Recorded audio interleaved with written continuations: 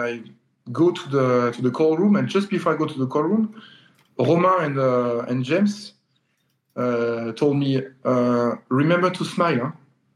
I was like, what? I go to the Olympic final, and you tell you guys tell me to smile. And I think this was the best advice before the Olympic final that I could have, because if you look at this final, I'm the only one relaxed before the final. Yeah.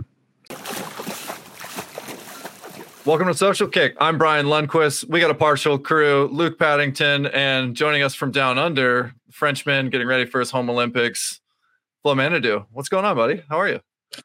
I'm good. I've been traveling to Australia 2 weeks ago, and I started a long training camp, 6 weeks. It's the first time for me, honestly. So I'm excited, but I'm also a bit not scared, but I never have been away from home 6 weeks in a row. So I like the idea, because I think it's important to have a big block of training, and I'm alone. So I have the session of James, of course, and my best friend is a coach, so he coached the session of James. But it's a new way of training for me. But in a way, I'm excited, and in a way, I'm like, wow, how it's gonna work, you know? Oh, but interesting. It's cool. I like to change. What's new and different about it? Normally, when you're a normal swimmer, a young swimmer, you have a coach that you see every day, and you can have feedback like during the session and everything. And I think through the years, you have more experience, so you can understand more your body, and you don't need as much as feedback as before. And I need a lot of stuff in my life. I need a big part of my social life, and I need a big part of my training life. And I mix them. So my best friend is coaching me, but on the session of James, which I like, because I have everything in the same time. I don't have to split. Okay, now it's time for my social life, and now it's time for the training. So I can enjoy my training and being with my best friend, but I'm training hard. So this is important for me, especially at my age, honestly. I couldn't do that when I was 25. Sure. I had a similar experience with George Ravel, who is one of my closest friends. And when George in 2013, he was around your age back then, actually. And I just was his mirror. So he would swim, and I would show him a video of what he did, or I'll tell him what he looked like. And he took that data that I just told him, and he coached himself basically for a while. He lived on his own. And I saw that too with Tony back then, and like 2014, 2015, doing the same kind of thing as well. Just getting the feedback, but not coaching, but following a program. So it's interesting you're at that stage now, you've been an international stage for 13 years. I mean, you've done it being all. What do you think? Why this big training chunk of 6 weeks? What made you want to do that? What made you want to, like, after Euros, which you medaled, congrats, and what made you want to jump into that after Christmas? I mean, you're in the most beautiful places in the world, and Brisbane's like a mecca of swimming right now. Yeah, today it's like 38 degrees, feeling 47. So today is pretty hard for me, even if I live in the south of France. But I thought about that, I would say in April or May last year. Yeah. And I was like, I think I need to get away from France because of the, not necessarily the pressure of the Olympics, because the home Olympics are different. I talk about that because I talked with Bruno Fratus when he was in Rio, and he told me it's really different, so make sure that you're ready. And I had some chat with him, and I was like, okay, I think with this, I am ambassador of Paris 2024. I have a lot of sponsors. And for the sponsor, you're like, you owe them a few days. Yeah. But when you have many, it starts to be many days. But they don't understand that, because for them, it's only them. So I was like, okay, I need to get away, because I don't want to have my agent say like, okay, Flo is available on this weekend, but weekends are meant to recover.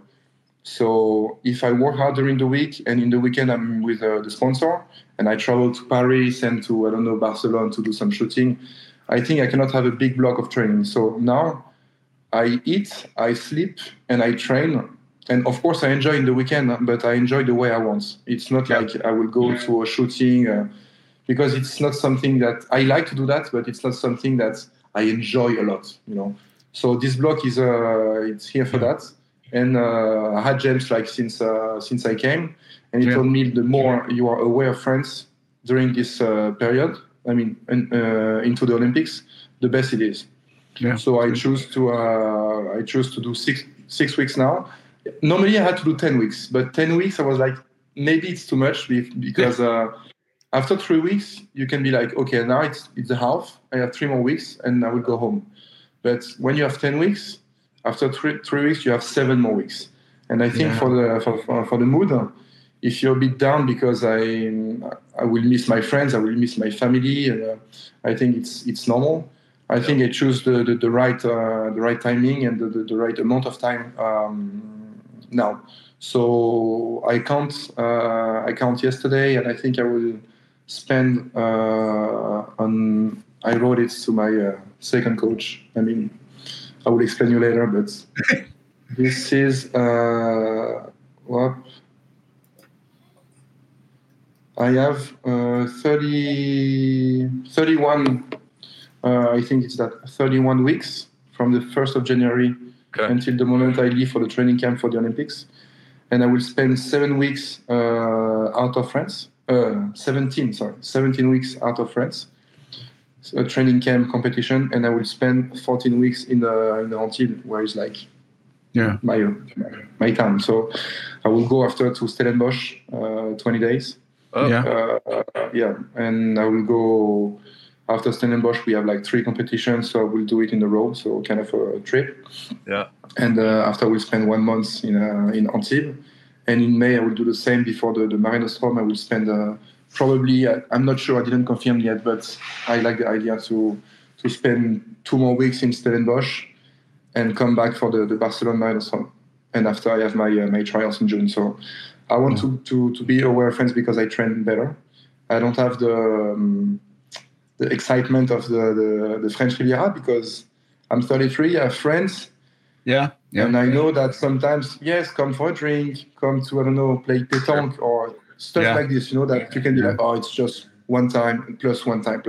And at the end of the day, it's too much. So now I'm away.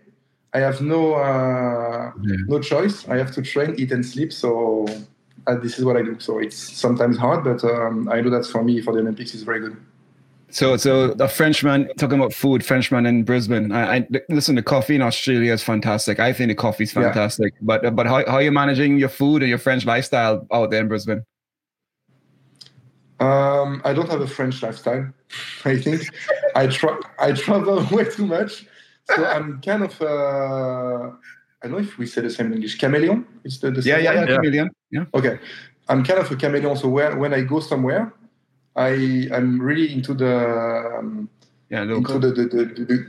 mood of the country, you know. Like, so I wear the same stuff. I did the OC cut, stuff like this. And if I go to Italy or if I go to Japan, I think I will have a different style. So I'm really like, when I go somewhere, I like to live the same way as the people who live there fully. Yeah.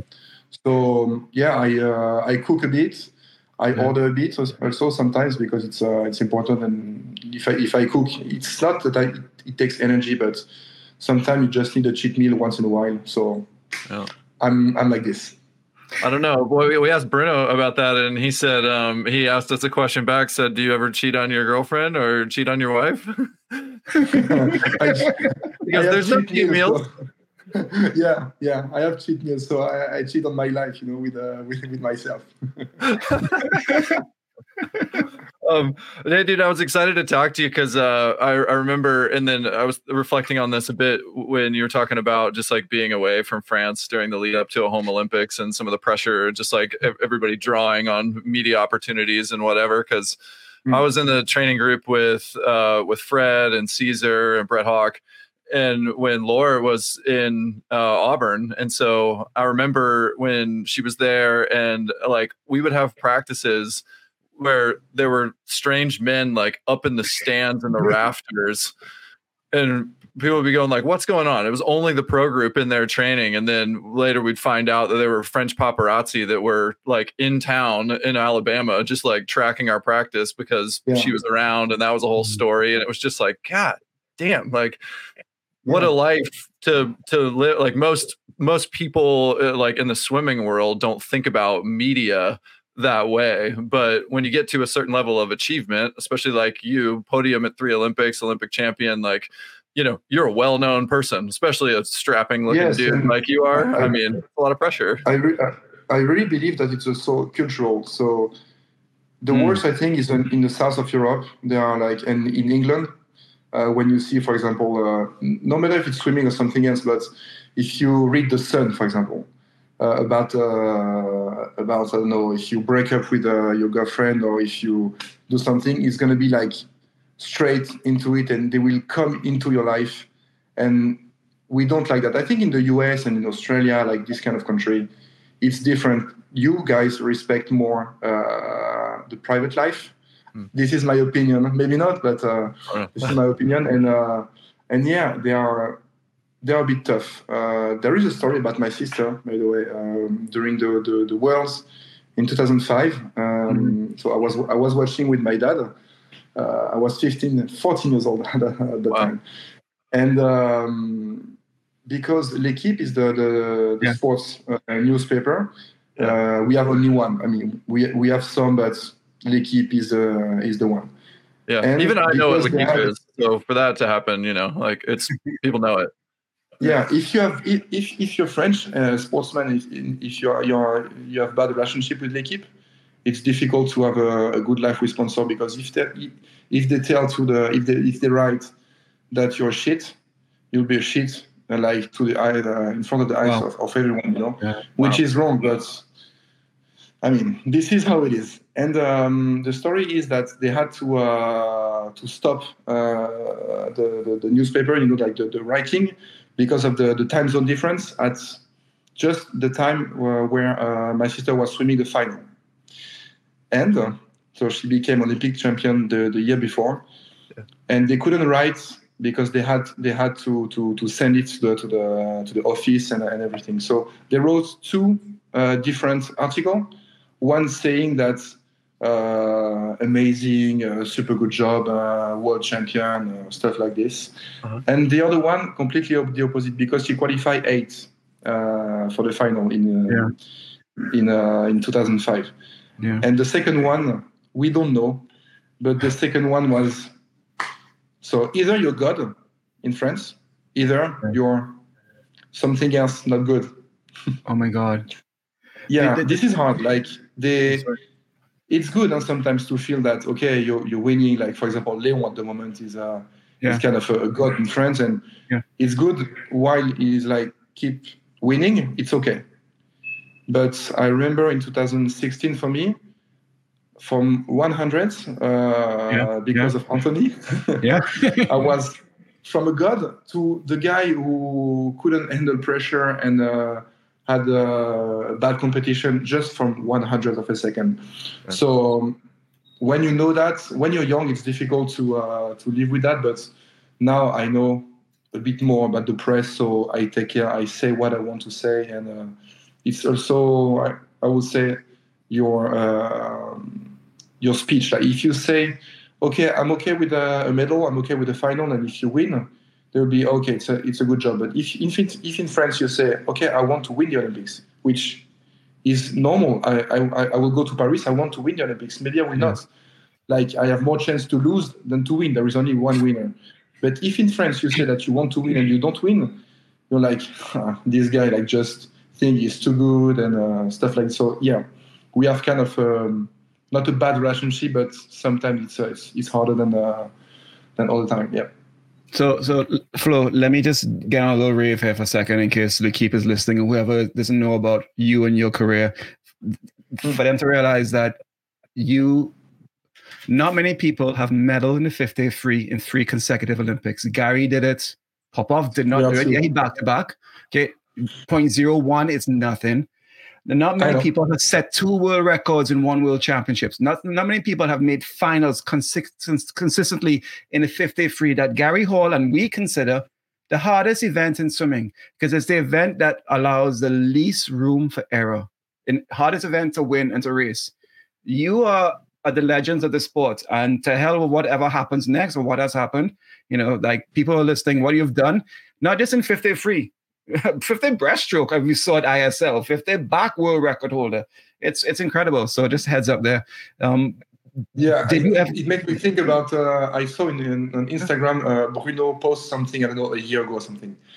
And it was a picture with 2 books, one like this and one like this. Yeah. And this one was like how to swim, 800 and how to swim a 53. Because you cannot do any mistake.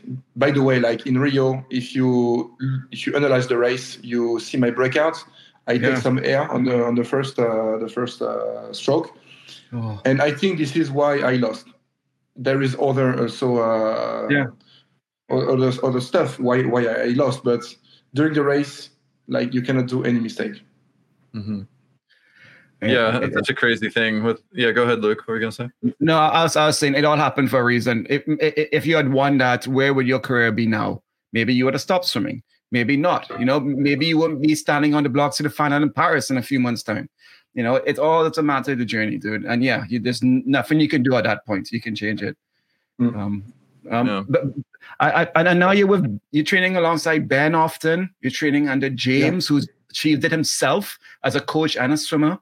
You're making the right decisions. So even though there's no room to make mistakes in the race, you're making all the right decisions in training and personal life, which is kudos to you, which is fantastic. Mm-hmm. But it's harder. So I'm not sure it's only European this mindset, but let's say the US basketball don't win the Olympics. Yeah, it's kind of a drama for you, but I see things the other way. It's hard to be Olympic champion, even if all your players are playing in the NBA. It's hard. Like, it's not because you have been good that you will be good all your life. Like, normally, I would say that you're good during like one Olympic cycle, maybe 1.5. Mm-hmm.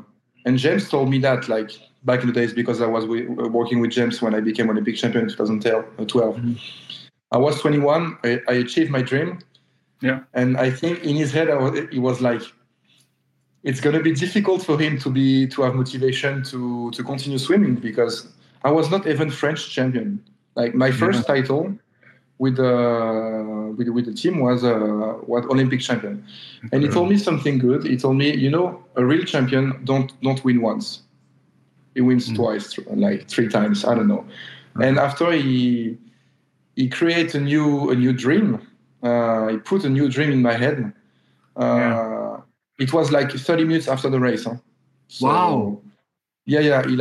He tapped on my shoulder and said, Flo, okay, you're Olympic champion, but calm, okay. Wow. For me, a real champion. Yeah, it's kind of strange, but I think it's because of this speech, this chat we had together, that I achieved more than only one Olympic gold medal, And he told me a real champion is someone who win a lot of medals, who break records, and he was like, for you, I think it's good to say that you have to win all the titles. So the 2 French titles, of course, short course, long course. Yeah. Europeans, short course, long course. World, short course, long course, and at least 1 world record. And I achieved this goal in Kazan, 2015. Yeah. It was my last title, so I was chasing this one. And I think that's also why the year after it was more difficult for me, because my dream was not to become 2 times Olympic champion.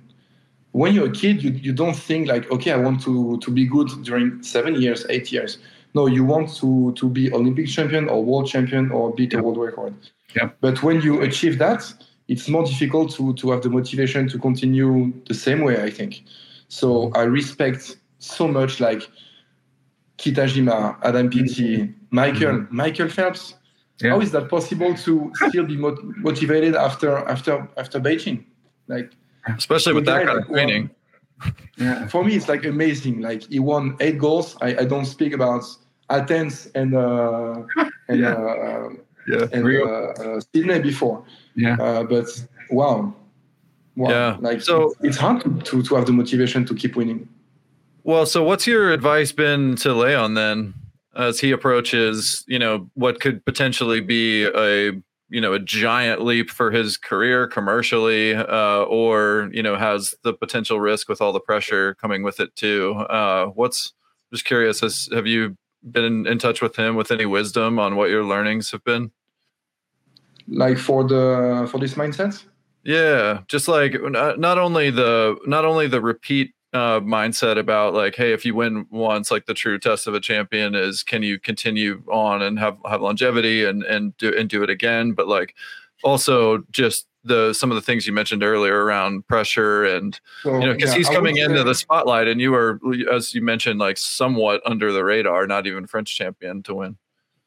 Yeah, I would say that until you achieve your dream, who is difficult because basically everyone wants to be Olympic champion if you're a swimmer and if you're on the Olympics.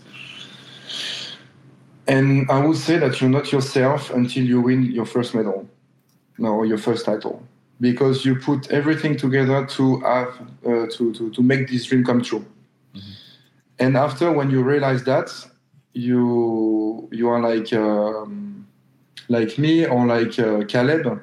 You start to be like, I'm not really happy about like the life I'm having. Like, it's cool to win, but I think that the journey is much more important. So I would say that the target is to be more connected to yourself, and not be like, okay, the people are doing that to be good, I'm going to do the same. You have to be more connected, and I see that in Cameron McEvoy. I see that in Anthony Irvine, especially the sprinter, because it's easier to travel, to go in the sun like I'm doing now, to work without a mate, because I'm doing, I don't know, like this morning I did 3.5, I'm not doing 8K session, so it's easier. And I'm also like, I'm with my friend, and I know it can be strange for some people, but I want to do exactly what I need, and I listen my needs much more than before. Before I was like, okay, the plan is that, I'm going to do that. Now I'm like, do I really want to do that? Yes or no? Mm-hmm. And when you see Cameron McEvoy, who won the Worlds last year, like, I don't know, he did maximum 10K a week, something like this, even less, I would say. So he completely believed in what he was doing, and it happened like so. I think everyone should think this way. But normally, if you didn't win, you're like, okay, I'm going to follow the plan, because most of the time the people are doing that. So I'm not going to take some risk, and I'm not going to believe something different, a different way of working. Mm-hmm. But I think the goal is to enjoy the journey much more than the day you will swim. And it's super hard. It's super hard, but you need to have experience, I think, to really believe and to be confident about it. Well said, and we fully believe and back you. Brian was bringing up the fact that you are one of these swimmers over the career that Gary definitely was a swimmer who would disappear, and then he would show up for the important meets and win. Right, back in his career. Cullen Jones too, I guess. Yeah. Cullen Jones is good only the Olympic year. Dude, we trained together in 2012 actually. Yeah, with Cullen. It was incredible. He and truly, even throughout that training camp, and throughout the like 8 months leading up to the Olympics, he was he was just switched on. Yeah, he was maybe at practice. He was maybe there like 60% of the time, and then by the end he was there all the time and dialed. So it was wild. Yeah. But you seem to have a similar idea, Flo. I mean, at the prime of your youth career, when the best swimmers in the world were at Auburn or Arizona, of Roland, Cesar, Fred, you, from what I read, you didn't swim. You stopped swimming for a bit, and then you came back in 2011, and you're like, oh hi, I want to win gold out of lane 7, and then you go to Rio. After destroying filling all your rules, and you stop swimming for 2 years to play handball, which is a fantastic sport, and then you come back 3 years. So you stop for 3 years from perfecting the craft of the sport, of the race, that you can't make mistakes, playing this game, which is fantastic. And then you win another medal. And now you're down there secretly training with Cam McAvoy. You heard it first. No, secretly, you're down in Brisbane doing some quiet work. Talked about that. I mean, that time to get away. And most people think you can't take a break from swimming. You have to grind. But this is, most of the time, this is what people think. But I stopped for 3 years. I was still active. I was playing handball. I would say between 6 and 8 training a week, plus the gym. Wow. So I think I had a better aero, like my heart was better because I had to play for 60 minutes because it's 2 times 30 minutes. And I did a competition like with the club, like to help them, which we called like interclub. We are 10, kind of ISL, but with the French, only French people. Uh-huh. And I swam 20, it's short course, huh? I swam 20.72. I didn't swim for 2.5 years. So I was like, maybe I can come back, because I was enjoying my life. It was, of course, a 53 short course, relay takeover. Yeah. But I was like, okay, I still have it. And I was not excited to continue in 2016 because I learned everything. I had everything. But now, in 2019, when I came back, I texted James in 18 and I told him, what do you think about me coming back? And he told me, okay, we have this, we train in Gloria, and I think it can be good. We change a bit the way of training because I'm a good swimmer. I can swim like long, but I didn't want to swim too long, I wanted to enjoy, and even in 2019, it was a bit more than now. Like, and you had to swim more. So I told James, okay, I'm gonna come back. I'm gonna follow your plan, but we need to have some chat because I don't want to do more than 3K because I think I don't need. And if I over-focus doing 3K, it's much better than focusing 50% doing 6K. For me, I prefer to spend 1 hour in the pool and be focused for 1 hour. I mean, when I'm focused, when I jump in, I think about like how I pull the first stroke. I'm not like I'm doing also some shit backstroke. James called that shit backstroke, when you pull on the leg rope. But when I swim freestyle, I'm like this. And there is a lot of story. Like, for example, Caleb will be for me super dangerous.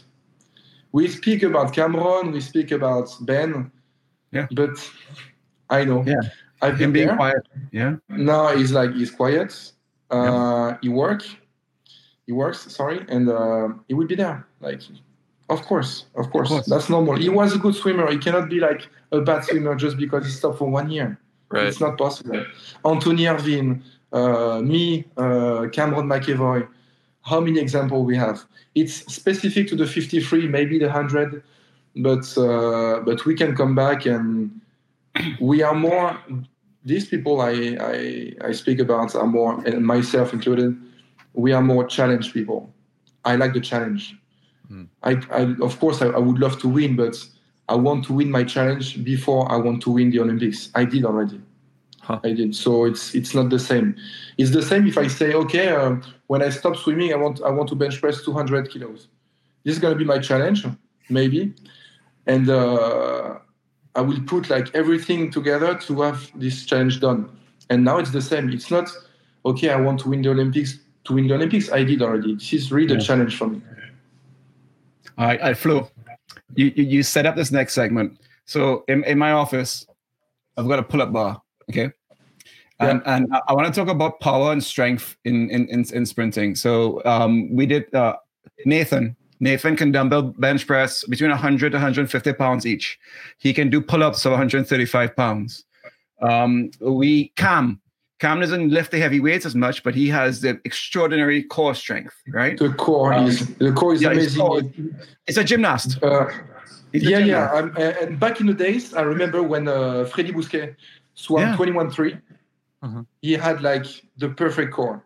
For me, this is my opinion. He was good in the gym, but the most important, you can bench press like 200 kilos, but if you don't have the connection like between the up and the down, and it's not gonna work. So yeah. But Ben Proud says that you can beat him in an arm wrestle, no problem. I just saw you do a power rack butterfly with 73 kilos. We had Minikov on. Minikov was on our show this last week. Minikov says, I don't lift weights. I'm not a power flyer. I just swim on top of the water. Talk to me about that whole balance of power and strength. How freaking strong are you? And how do you relate that to the water without getting injured? You know? I think I'm lucky because I listen my body. So if I feel that I have a small pain, I'll stop. I'll stop for 2 days, 3 days, and I will come back instead of going to the physio and having massage and therapy and still swimming with the power rack. I think it's not smart to do that. I prefer to stop 2-3 days, and this pain will be silent. And after I will go back to the pool. But I think it's important to find the way. It's important to find the specific way of working for yourself. Mm-hmm. So I know the first time I went into the gym, I bench pressed 100 kilos when I was 17 years old.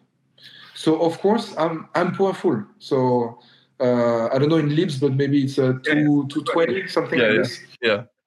And I was like, okay, I'm a powerful human. I'm not even speaking about the swimmer. I have strength. I'm good at it. And Brett said so I mix a lot of stuff, but Brett said to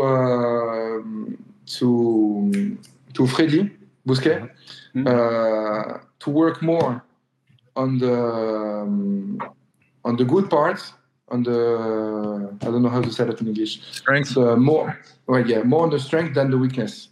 Because if you focus on the strength, like it's good. If you focus on the weakness and you're like, I'm a bad swimmer, I have a bad core, I don't know, my heart is not as good as before, and you focus on something negative. And I think when Brett said that to Fred, and Fred told me that like years after, I was like, I completely understand, and I want to work this way, because when you're on the blocks, especially for the 53, you need confidence.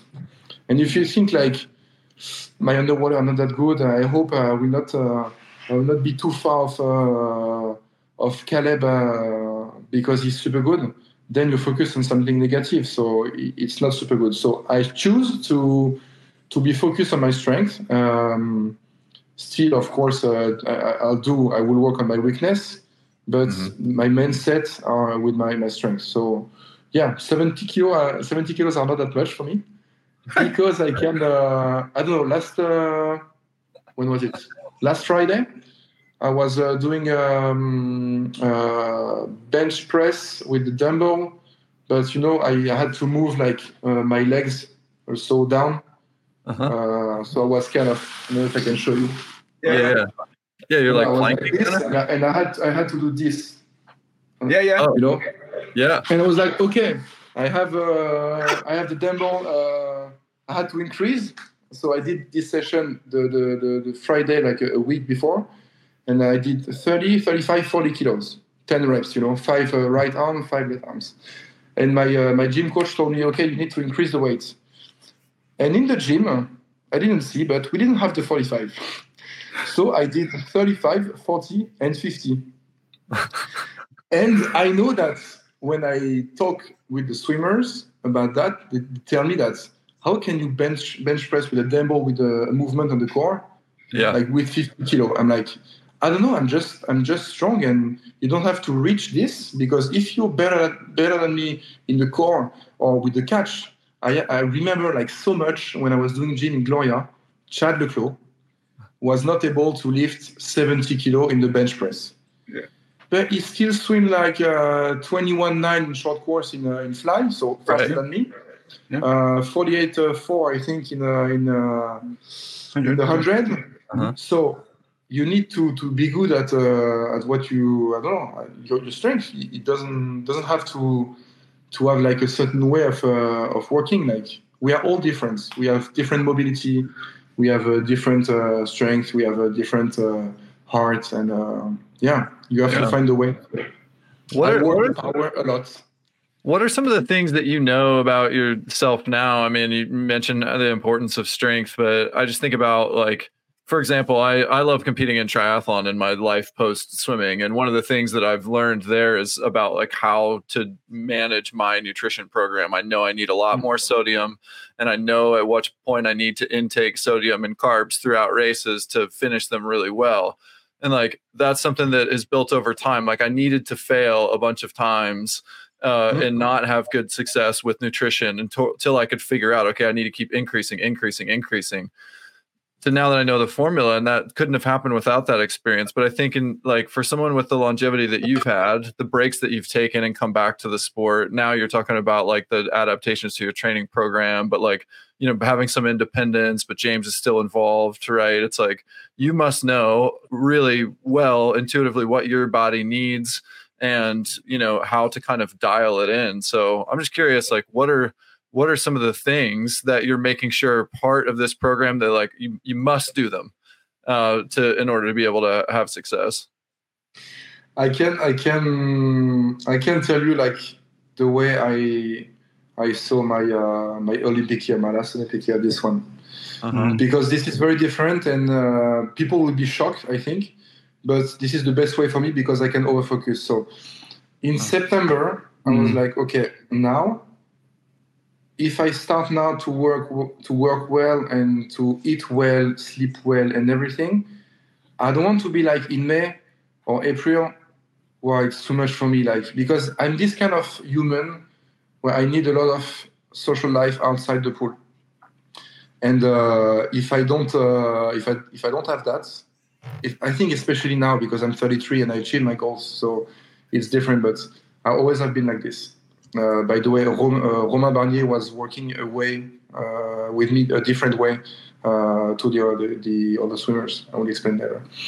And so I decided to work and to have the good mindset when I put myself in the plane to Australia. So for me, the 5th of January, my Olympic prep starts. And before that, I just wanted to enjoy my life. So James told me, he knows me really well and he trusts me. So this is honestly super good, and I'm really like super happy about that because he knows me that well. But during this period, September to 5th of January, I think I swam maximum 5-10K a week. I party every weekend. No, but this is me, like I can say it because it was hard to go to the Europeans because I was completely aligned with myself. I wanted to have a big part of social life because I knew that from January to August, it would be completely different and I would need to be only a sportsman. Like, for example, I'm in Australia now, so I don't want to party. I don't want to have a big social life. I don't need it. It's not that I just don't want it. I don't need it. Because during 3-4 months, I did a lot of this part. So I decided to do that. And people around me told me, people not in my first circle, but my second and my third, told me, are you sure that you're preparing Olympics? Are you sure that this is good for you? And for me, this is kind of an insult to me because I'm like, guys, I'm 33 years old. I know what I need and I know what I want. And even if it didn't work, I want to enjoy the journey more. So on the 5th of January, I will work. And now it's easy to say because all these people who told me, are you sure you're not going to perform at the Olympics because you don't swim enough and stuff, you party too much and you don't eat well. Now they are kind of silent because they see that I'm working well and I'm just following my own plan. Like I will not cheat with myself. Like I did that because I wanted to, but when I start, like I really start. I'm 150% focused. So I came from 50% to 150%, but I have more than enough time to be good because now it's like the US and Australia for us. The trials are in June. So I have 6 months to perform on a 53, which I think I know the distance. I don't need a lot of aero work, you know. Yeah. So I know that when I will come back from Australia, I will already be kind of ready to race fast. I hope, I really hope. But yeah, that's why when I got the medal in the European short course, people were like, people who knew that I was partying every weekend were like, wow, how is that possible? Because I was enjoying my life. Yeah. And there is like, last year, 2022, I did everything well from September to December, and we had the Melbourne World Short Course. And I finished this competition. I did 2091, I think. Yeah. 6 or 7. This year, from September to December, I think if I did 20 or 30% of the work I did the year before, it's a lot. And I swam faster. So, of course, 20.7 for me is not a good time because I swam 20.2. But it was enough for me to get a medal. It was enough to still be like motivated and this is all year.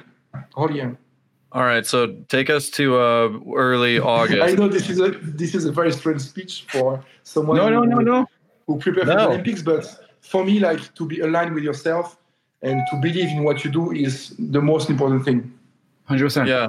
Well, I think that's you mentioned somebody like, you brought up Cullen earlier, and Luke mentioned Gary Hall, like people that have an internal plan and you're in control of that. Ultimately, being able to command your plan is what leads you to have confidence behind the blocks. Yeah, this is like the what you said. When you are in control of what you do. This is when you perform. For me, yep. 453. Flo, a quick insert here. Again, George Ravel, his last race, Rio Olympic Games, his 5th Olympics. He didn't get out at prelims. He had a terrible lane 8. So I meet him afterwards. I feel so bad. George is standing there smiling, so happy, so content. He's at peace. He's happy. He's had his shittiest race of his career almost. Because that's okay. He's not defined by that. He's defined by his journey when he was on. Yeah, people think that you're defined by what you do, but what you do is not what you are. So in life in general, and not only like it's not the swimming, it's not the sport. Like, and when you achieve good stuff, when you kind of famous, people see the swimmer. Mm-hmm. And I don't like that because I'm a swimmer. Like, of course, I've been a swimmer, and it bring me like a lot of good stuff in my life, and now I'm like this because of the swimming. But it doesn't mean that swimming is my life. No, I swam this morning from 8:30 to 9:30, and this afternoon I will swim from 5 to 6:30. Okay, so it's 2 hours and a half on 24 hours. How can you define someone like that just for 2.5 hours? It's like I'm not only a swimmer. I love to play guitar. I love to ride motorbike. I have a telescope. So, of course, I'm not only that. And I think for me, it's sad if you are only one thing in your life. You need to be open-minded, like to be. How do you say that? I've lost the word. Anyway, you have to see things. You have to travel and stuff like this. You cannot be defined only with one thing in your life. Yeah, for sure. Well, what's it like to party with Florent Manaudou then? Let's take us there. What's happening like August post Olympics in Paris? You've had a few post Olympic parties. Are you are you popping bottles and spraying champagne everywhere? What are you doing? What's the music that hits for you? What do you like listening to? I think I cannot speak about partying that's gonna come because it will depend on my mindset. It's gonna be Home Olympics, so I never like been into Home Olympics. Maybe it's gonna be the end of my career. I mean, it's gonna be for sure. I don't like to say for sure, but in Los Angeles I will be 37, so I think I want to do something else. But probably my last Olympics, Home Olympics. it depends if I have a good result. So, but it's gonna be sick, honestly. It's gonna be sick. So, I remember when I qualified for my first Olympic. So it was in Dunkerque, like in north of France. We had the trials. Yeah. And 50% of me was happy to go to the Olympics, and 50% of me was happy to go to the Olympics to party. Because all the elders, they told me, you have no idea, we cannot explain. It's a week of crazy parties, and everyone like worked for 4 years, and every swimmer, and even like the judo and the fencing, for example. And in the same time, they stop, they did something good or bad, but there is one thing, they want to party because, you know, and we understand each other like so well when we party. Swimmers, and people who had the same life for the last 4 years. Yeah. Flo, it was the Rio Olympic Games. I was at the European party because I had American party and a European party. So I'm on the rooftop at Copacabana. It was amazing. And I looked around, right? I was hanging out with Ben Proud's brother, actually, and Ruta. And I remember looking around like, these Hungarian swimmers, they haven't had a drip of alcohol in 4 years. This is the first night they're going out. This place went crazy. I was like, I have to leave now. This is crazy. It's really good. Yeah. And I got to get there. At that party, I saw like, because I'm a big fan, I'm a big sports fan. And I saw Ronaldo, Gustavo Kuerten, Ronaldo, and one thing like Michael Johnson, track and field, came to me and told me, "Can we have a picture?" I was like, "No way!" What? I was like, "No, can I have a picture?" You know? And I was like, "Wow, I'm part of this world now." I was like, "Wow, that was amazing," you know? Yeah. Honestly, like Michael Johnson, I was 6 years old, and I was following the Olympics in Atlanta, and he was running like this, you know. So it was really easy to see him. And when he told me, "Can I have a picture with you?" I was like, "Wow, this is a dream," you know. That's so crazy. Well, speaking of Paris and like what's happening at the Olympics, I'm gonna be there. So I don't know if I'll be able to catch like that much of the swimming, but I'm running the Paris Marathon, which is the same day. It's actually run at night between the women's and men's marathon. That's like August 10th or so. So it's like toward the later part of the games. But I'm excited to see. I haven't like been to the Olympics since I was a kid. The Atlanta Games are in my hometown. So I'm curious to know, like, okay, what are some of the things that you as a elite swimmer, but you like know a bunch of athletes in other sports? Are there any other sports? I mean, handball is obviously a key one. What other sports or what other athletes are going to be at this Olympic Games that you'd be like stoked to see, that you think are just going to be put on a hell of a show and be fun to watch? French? You speak about French athlete or? Yeah, well, whoever. I don't know. It doesn't have to be. I think in France, normally we have a lot of medals in fencing, judo, and I think the crowd will be super good in these sports. And fencing, the thing that I like about the Paris Olympic is that they used the monuments, the Grand Palais, the Eiffel Tower, and they will, for example, the beach volley will be under the Eiffel Tower, not under, but near to the Eiffel Tower. And for me, this is not necessarily the sport that you have to follow, but also like you have to live the full experience with Paris. Paris for me is the most beautiful city in the world. I will never live in Paris because I want to keep that in mind, and I don't want to be stressed by the city. But when you walk in Paris, it's kind of a museum, you know. But even in the street, like, so seeing like maybe someone winning under the Eiffel Tower or fencing in the Grand Palais, like the architecture is crazy, and but I would say judo, I would say fencing. I don't know where the horse riding is. I'm not a big fan of horse riding, but it can be cool. And maybe the new sport like breakdance, probably. Yeah, be cool. If you want to see the surf, it's gonna be hard because it's gonna be in Tahiti. In Chao. super far. So you have to choose. But if it's only Paris, yes, I will choose the sport, but also where the sports are playing. Well, Flo, after one of your rare nights out partying in Paris, did you ever swim in the Seine? And if so, what advice do you have for those athletes who have to swim in the Seine? To swim in the sun? In the Seine, in the River Seine, the open water race is okay. for athletes there. Have you ever swum in the Seine yourself after a night out? And what advice do you have? Sounds terrible. No, but I think for the open water is going to be a bit more clear. So normally the water will be okay. Yeah, okay. So it's good. But I don't know. I didn't really. When I was a kid, I was jumping in the river because I was living in the countryside. But maybe if we are drunk. If we are drunk, we have to be careful not to jump in the Seine. Yeah. We do dumb stuff when we're drinking afterwards at 3 a.m. for sure. Everyone. You get injured. A bit less when you're 33 now, because you're a bit smart. I mean, you're smarter. But when you're 20, if it's your first Olympics, especially home Olympics, you can do crazy stuff. So let's see.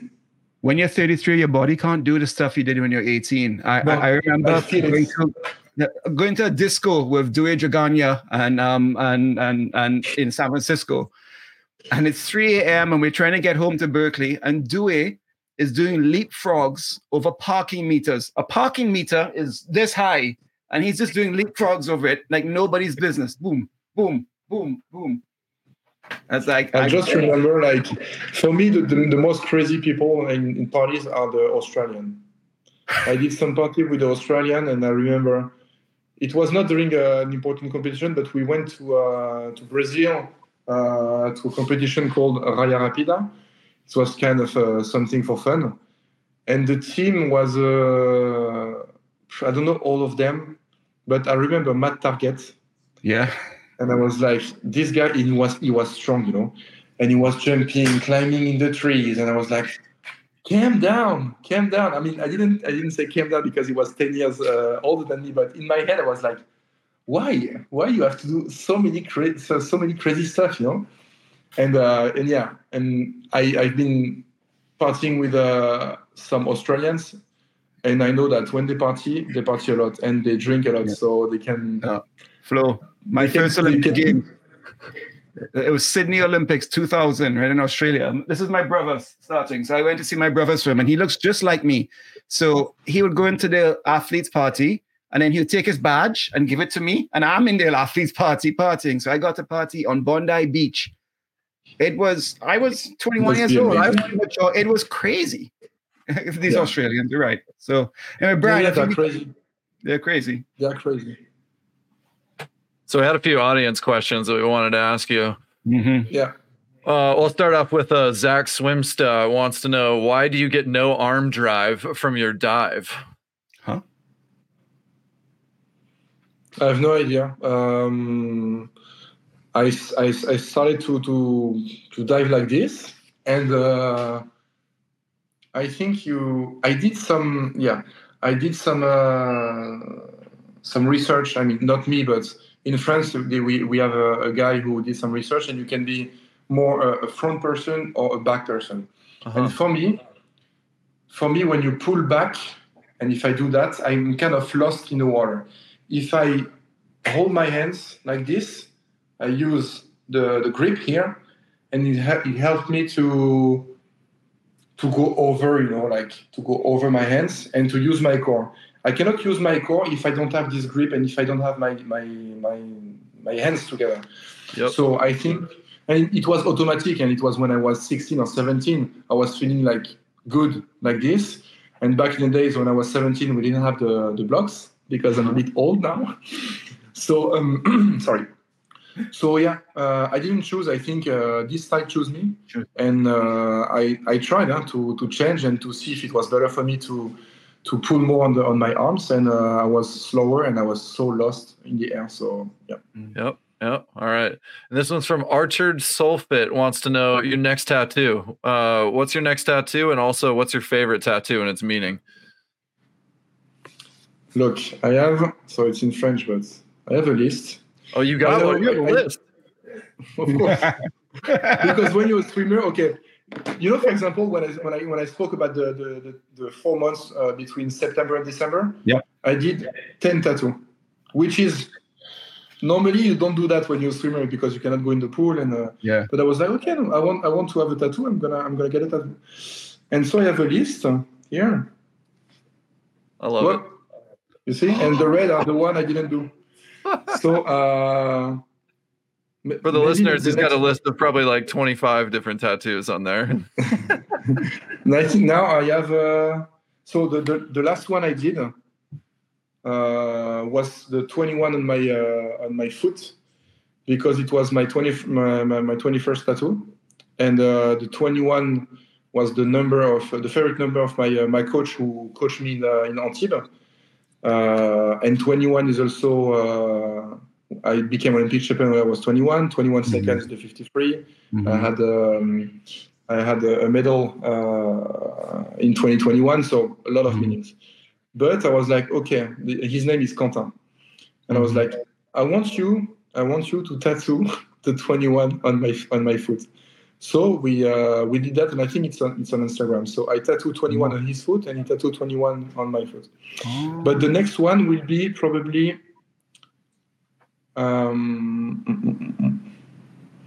Expect the unexpected. Yeah, that's hard. Because in life, this is kind of my mindset. So on me, it's either I don't have a lot of motivation quotes. It's more like personal. So I belong deeply to myself. This is really French. Rules are meant to be broken. This one, don't do it, but the don't is like with red. I don't know if you Yeah. And so it's either that or either beautiful stuff like this one is La vie est belle, life is beautiful. Yeah. So remember, this one, for example, was to help me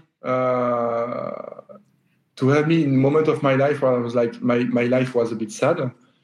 And I was like, remember that life is not sweet every day, but life is beautiful overall. And I also like live and love and stuff like this. But the next one will be expect the unexpected, or I don't know how to say that in English. Artichoke. Artichoke. No. Yeah, artichoke. Yeah, maybe that, because I don't know. It's in English it's the same. But when you say that you have a heart like an artichoke, is like you are kind of sweet and I'm like this. So maybe an artichoke. Flo, every swimmer when they not just make the Olympic team, when they swim the Olympics, they get the Olympic rings. Did you get Olympic rings? And how do you feel about swimmers who get an Olympic rings tattoo but are not Olympians? I didn't. So. Did you get Olympic rings? Yeah. No. Huh. No, because for me, my goal was not to go to the Olympics. Yeah. My goal was to win the Olympics, and I think I'm also very different. So I didn't want to do the same as people, but I didn't think that way. I was like, I was never okay. I'm gonna tattoo the Olympic ring, and maybe I will do something about my career. But for me, if it's a small tattoo with Olympic rings for yourself, it's okay. Yeah. But if you have a big Olympic ring, like let's say here, it's like, hey, look, I did Olympics. Yeah. I'm not like this. I did Olympics. I know that I did Olympics. I achieved my goals, but I don't need to show people that I did the Olympics. So yeah, and most of my sister doesn't have the Olympic rings too, and she has a lot of tattoo. So yeah, I don't know. Either you do it when you're super young and you do your first Olympics and it's important for you. But after my first Olympic, I was Olympic champion. So this is more than Olympic rings, for me. Yeah. I love it. All right, Flo, we got a few rapid fire and we'll let you go. What's the hardest race in swimming? For me? Yeah. To do or? Yeah. In general? 400 medley. Oof. So brutal. Yes, We'll leave that to Leon. All right. Congratulations, Leon, because you're doing that. He's putting that out of reach. All right. Olympic gold or world record? Olympic gold. Do you pee in the pool? Yeah. Who would win in an arm wrestling match, you or Adam Peaty? I'm confident in myself. Let's try. And Ben just laid down and died with this question, but who would win in an arm wrestling match between you and Ben Proud? I've seen Ben Proud in the gym, so I know that I can lift more. But now he beat me by more than half a second in the last Europeans. So I think I can beat him with that, but I'm not sure. Like, it's all about the technique. So I'm stronger than him in the gym, but it's not all about the gym. So I don't know. But sure. Because he is strong. He is strong. Yeah. All right. This one got submitted to us from Instagram. This is from Yanitsa Karlova. Says, what's one really hard set that you'll remember for a long time? What's the hardest thing you've ever done training? It depends, because when I was a kid, my brother was my coach, and we did 10 times 400 flying. Yeah, I'm not That's even not swimming. that. I'm not even swimming fly without fins now. it's more difficult. But But I would say we had a set. I hate the kick sets, and we had a set in 2012, January 2012, and it was X times 100 kick, and the start time was like 2 minutes, 158, 156, 154, descent like this, and you had to hold until you couldn't swim. And this was difficult because I like to know how many reps I have to do, because I can manage my effort, If I don't know, it's harder, and especially in kick, because it's super long for me, and I'm a big dude.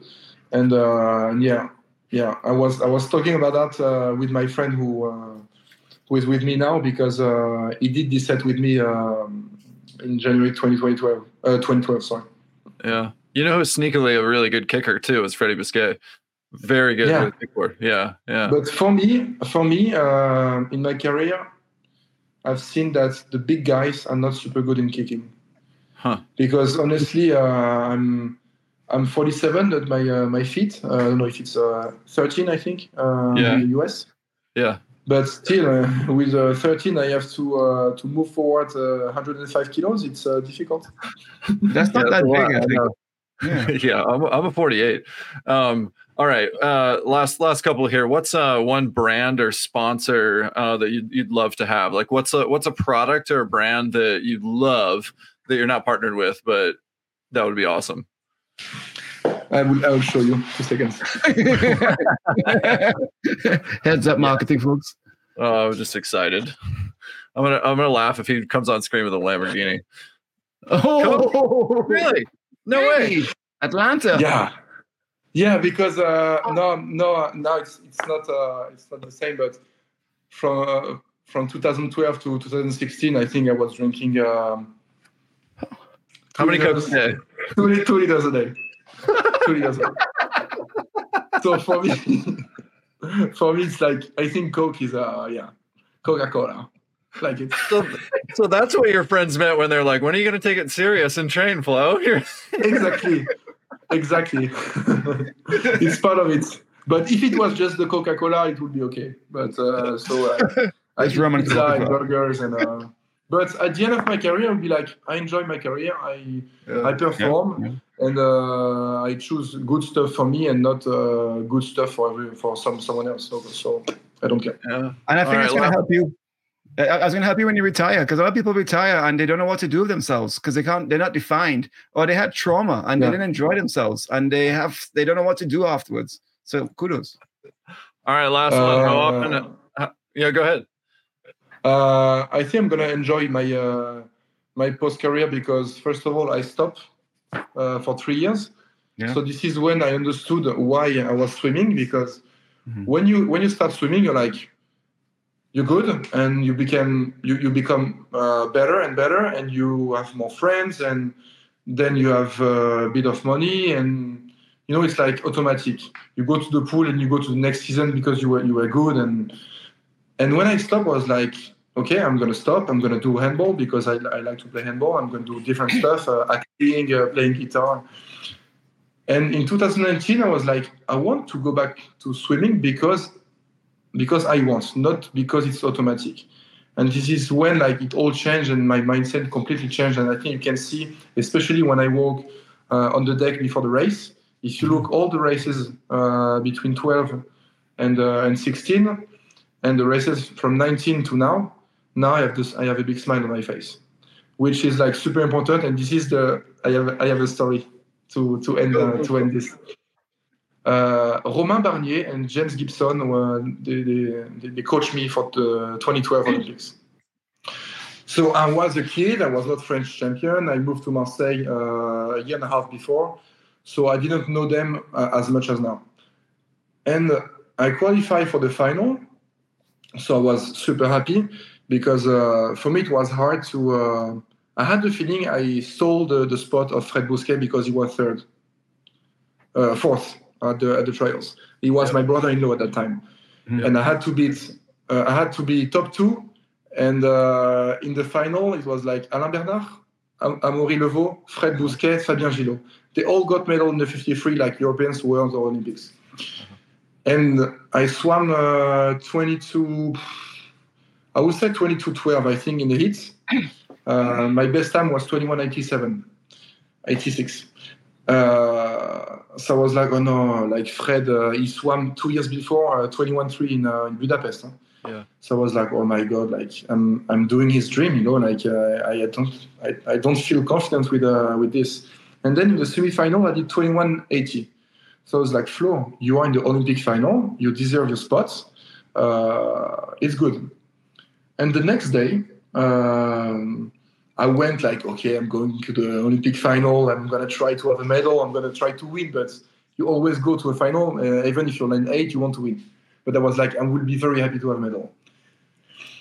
And I do my pre-pool warm-up. I warm up in the pool, and I go to the call room. And just before I go to the call room, Romain and James told me, remember to smile. Huh?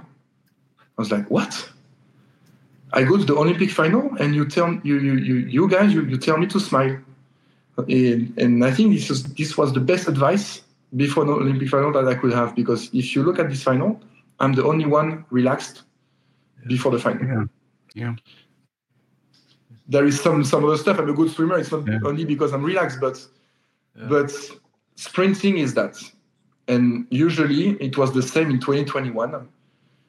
I was in the call room, so of course I was much more confident than in 2012 because I knew that I could swim fast. And I look at the guys, the 7 guys with me, and I was like, in these 7 guys, not even one got a medal in 53 at the Olympics. I got 2 already. So I was like, I know that some of them will swim slower because the 53 is like this. If you overswim, you're slower. Mm-hmm. And then I was like, it brought me some confidence in me. Like I was not the best. Huh? If you look at the ranking of the 2021, Ben swam 20 points, 21.4. Michael Andrew swam 21.3, I think. But I got the silver medal in 21.55, 56. Uh-huh. So this is important. And the speech, like the chat I had with them in 2012, I didn't understand at the time, but now I understand why they told me that. Yeah, that's beautiful advice. All right, we'll end it here. Honestly, it's a beautiful advice. But when you're 21 and you go to your you're like, what the hell? You don't. Yeah. You're like, why you tell me to smile? Like, this is strange. Yeah. I honestly believe. Yeah, I honestly believe Usain Bolt was coached and makes an effort to relax and have fun on the starting blocks. I think he makes a hard effort to laugh and be fun on the blocks to lower their adrenaline. Yeah. Sprinting is all about that too. It's about being relaxed and fast. So it's if you're under tension, Like you cannot catch the water the same way. So easy speed, and if you're good, yeah. All right, but the most important question is, how much social kick are you doing in practice now? At the moment, not a lot because I'm alone, so I can be social with myself. But I love to do the social kick at the end of the session, and sometimes, honestly, I have some kicking, not hard set, but in the warm up, just kick, and I put my fins on, and I'm doing kind of a social kick. So I love the social kick. This is the best. This is the That's best. right. Oh, we love it. We didn't even pay him to say that, everybody.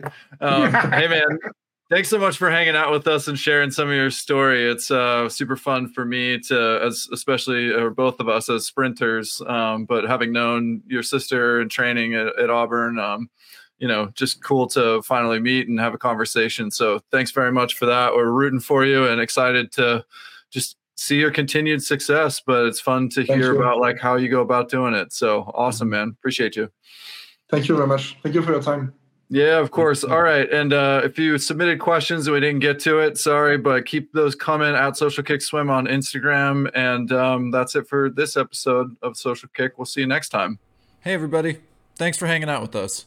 If you're enjoying Social Kick, tell your friends about it. And be sure to tell us what you liked by leaving a comment and subscribe wherever you get your podcasts. Follow us on Instagram. Please subscribe to our YouTube channel, The Social Kick, and you can find all of our content on our website,